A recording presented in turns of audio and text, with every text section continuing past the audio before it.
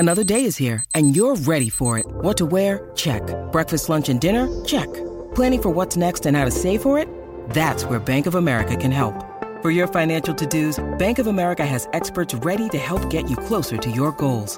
Get started at one of our local financial centers or 24/7 in our mobile banking app. Find a location near you at bankofamerica.com/talktous. What would you like the power to do? Mobile banking requires downloading the app and is only available for select devices. Message and data rates may apply. Bank of America N.A., member FDIC. Getting you through your workday 1 hour at a time.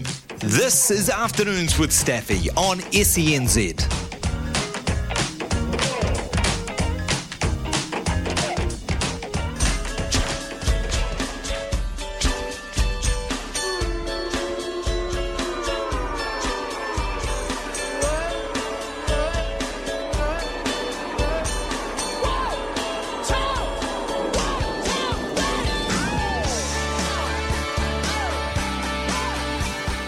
Oh, you've got the music in you. I tell you what, when I mentioned at the top of the show at midday we were getting Mark Howard on to talk about the Ashes, I've just been inundated with texts about the Howie games. So, the host of the magnificent podcast, the reason I started listening to podcasts, it was very early on in the Howie games. He joins us now, and I've been told to say, "G'day, Guru." Hey, Staffy, I appreciate your kind words, and I'm glad the podcast has travelled over the ditch, and I reckon I'm more excited than any of the listeners for the Ashes. I got through the World Test Championship, and wow, how can a Test match like that seem like an entree? But yeah, I'm pumped about it, mate, and I'm really excited to have a chat with you and hear what's going on in New Zealand and how you think we're going to go against England. Well, I want to get to the cricket, but the listeners demand I talk to you about the Howie games. Darren Sammy was the very first sports podcast I'd ever listened to, and I've since listened to probably 90% of all of yours. Was he was early days, wasn't he? Yeah, that was when I was commentating on the Caribbean Premier League, probably sort of about 2016. So that was when I was just sort of getting my head around it. I sat down with Darren in St. Kitts. I can still picture the hotel, maybe over a whiskey or a rum overlooking the Caribbean Sea. I wish every podcast had kicked on like that, Staffy. It'd be a nice way to do it. Yeah, and just for the listeners, this is the quality of people he's spoken to. Andrew Johns, Craig Bellamy, Ray Warren, Rob Whittaker, Anthony Mundine, my Darren Sammy one, which is still one of my favourites. But my real favourites one, Howie, I'm going to put it in a subgroup, are the surfers, because you love your surfing. I do. Kelly Slater, Mick Fanning, Sally Fitzgibbon. And the one we've got in common, I've interviewed Lane Beachley, you've interviewed Lane Beachley. It was like interviewing the queen of sport for me.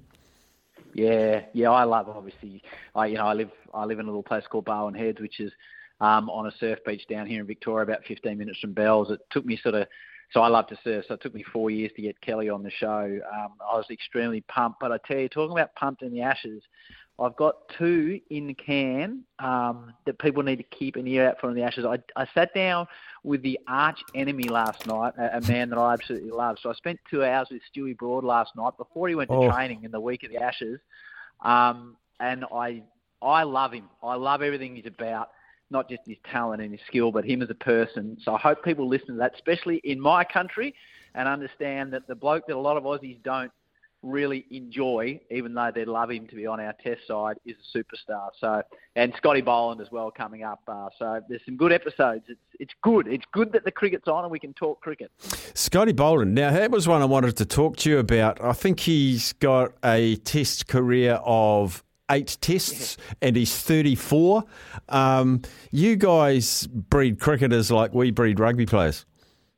Yeah, he's a Victorian fella that has been doing his thing in Shield for 10 years. And Kerry O'Keefe said to us on Fox Cricket about 16 months ago, probably 6 months before the previous Ashes, keep an eye on Scotty Boland. And we're like, Scotty Boland? And Skull picked him. It's still sitting at the MCG watching him take 6 for 7. I was very fortunate to be in the box the night that he started. So his first 2 wickets and then the next morning for 4 wickets. So I was in there for all 6 wickets sitting next to Michael Vaughan and Mike Hussey. And when he took that 6th wicket, we were obviously going off our chops. Well, Vaughanie wasn't, but Mike and I were going off our chops. And Huss turned to me and he said it in comms, if you go back, he said, Howie, what is happening here? And it was a perfect summation from Huss that none of us really understood what we were seeing when Scotty destroyed England. And, you know, he did the job in the World Test Championship, and that's obviously the big question about who the Australians pick in their bowling lineup, because the rest is settled. But I don't know. It's keeping me awake at night. What do you reckon? I reckon it's keeping Josh Hazlewood awake at night too. Has it come down to those two blokes?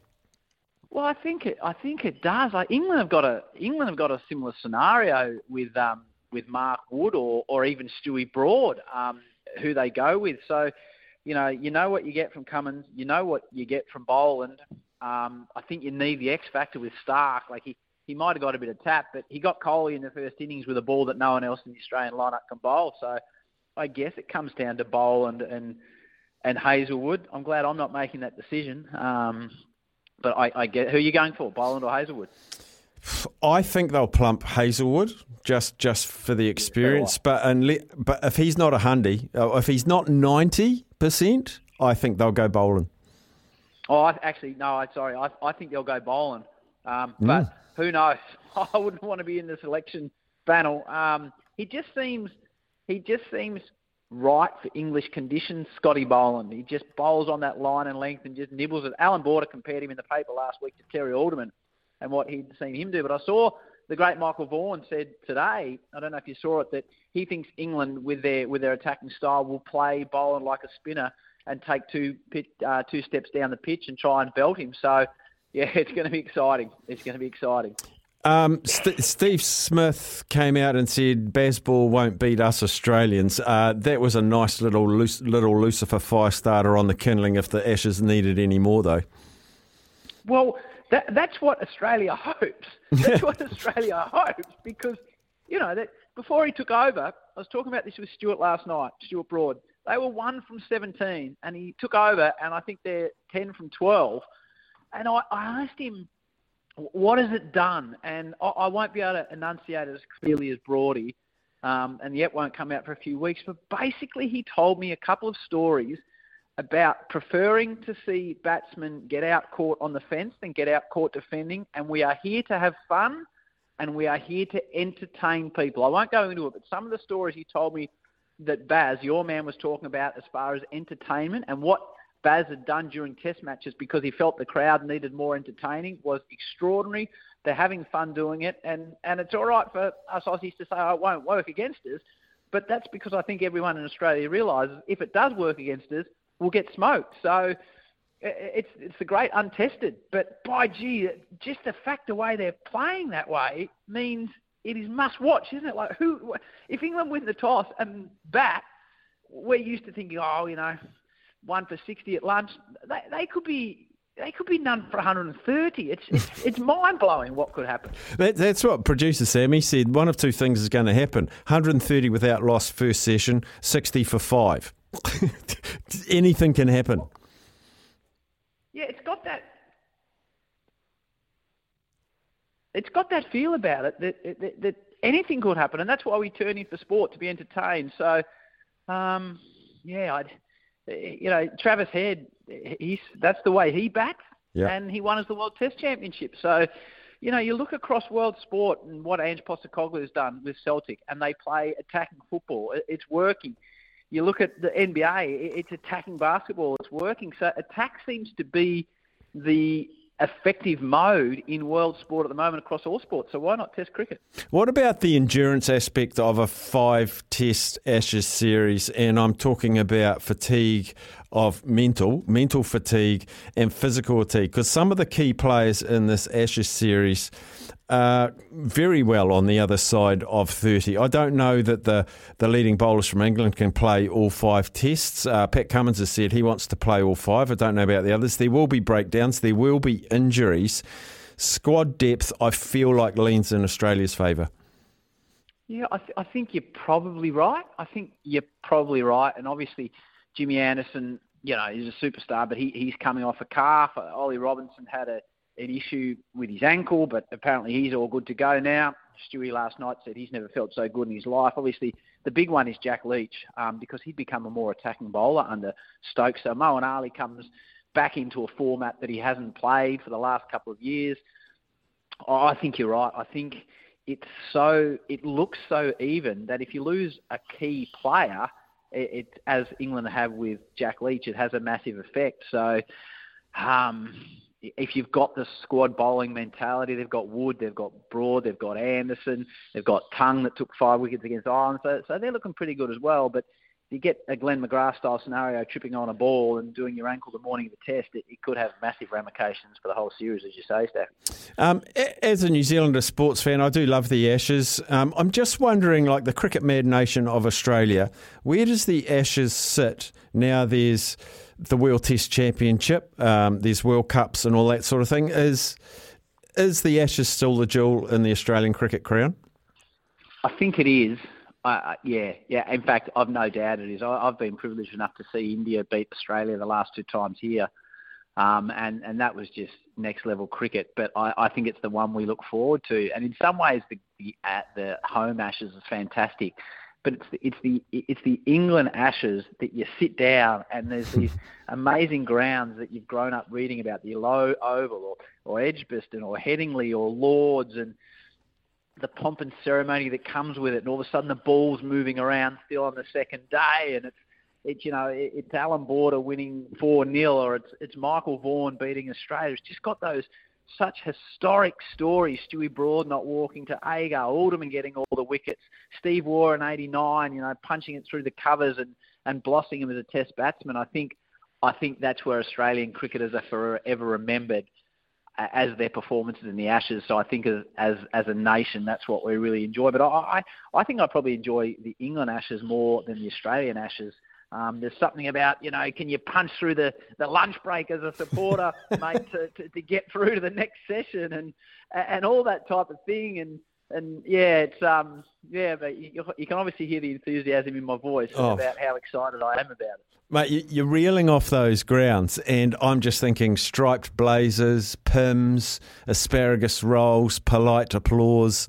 You cannot, not enough money can buy you tradition, and it's irreplaceable, and it is the home of cricket. Lords is the number one. It's the Indianapolis 500 of cricket.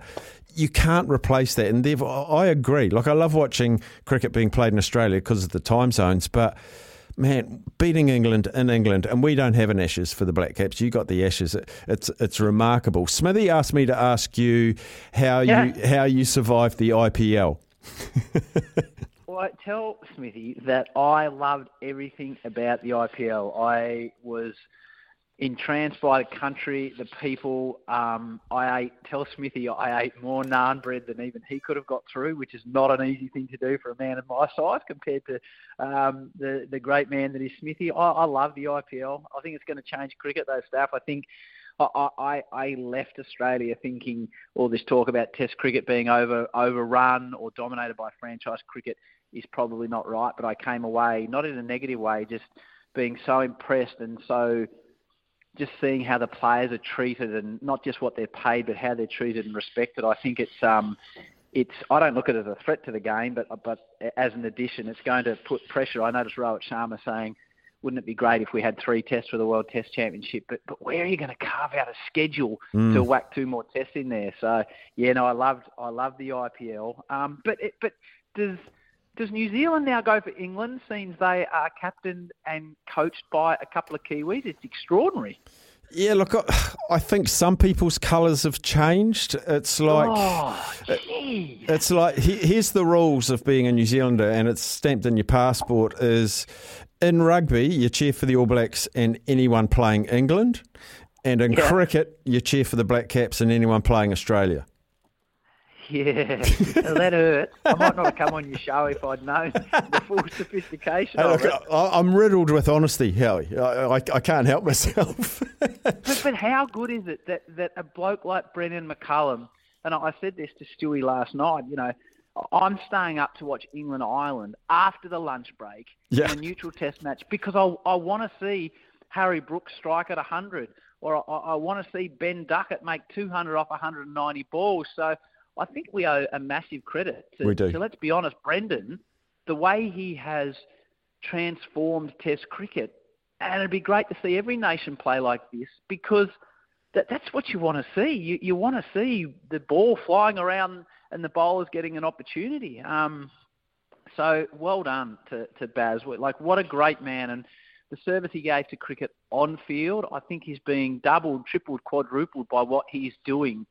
Because there's no doubt, mate, if England succeed like this, then everyone has to start playing that way, because that's the natural way of sport, isn't it? If someone comes up with a new approach and it works, then everyone wants to copy. Absolutely. Yeah, he's left big footprints, whatever he carries on to do. I've got some questions coming from the listeners. You're a popular guest, Howie. Must be Mum. She's on holidays in New Zealand, isn't she? We've got a life member of a show, Zaid. He said, can you ask him how Pickle and the Big Penguin are? Yeah, no, the Pickle and the Big Penguin are well, thank you. They are the stars of the podcast. For those that don't listen, I have an 11 and a 13-year-old who I always ask a question of the guest. And the son asked Stewie Broad last night. He basically said, Stewie, I'd love to see you get lots of wickets but lose the Ashes. So that was a testy one to get across. So please let that listener know that they're well. Thank you. Excellent. Staffy, can you please ask Howie who his favourite, he said couple. I'll give you your favourite 3 Howie Games interviews. Oh, gee, that's like choosing between my son and my daughter. Yeah. It's probably my son at the moment. It was my daughter last week, but they won't hear this. Okay. Luke Longley about playing with the Chicago Bulls. Loved that one. Jordan. There's a gentleman very early on called Jack Jones, which is not a reflection of the podcast. Jack played VFL football for Essendon and won premierships, but his talk and discussions about courage and mateship serving in Papua New Guinea in World War II and what mateship really is absolutely blew me away.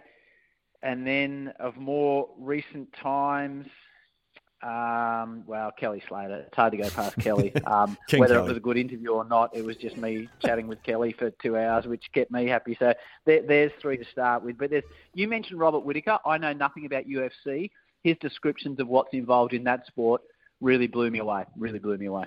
Long one's been sent in by Huey, so I'll read it. Yep. Howie, you spend a lot of time alongside the Aussie cricketers, calling their games, having them on the podcast, etc. What is it about being an Aussie cricketer that gives them so much confidence? Against India, they had a hostile crowd against them and relished it, thrived in it, and they're going up against the same very hostile English crowds, and they haven't won since 2003. Will the players get a little extra something from that cauldron?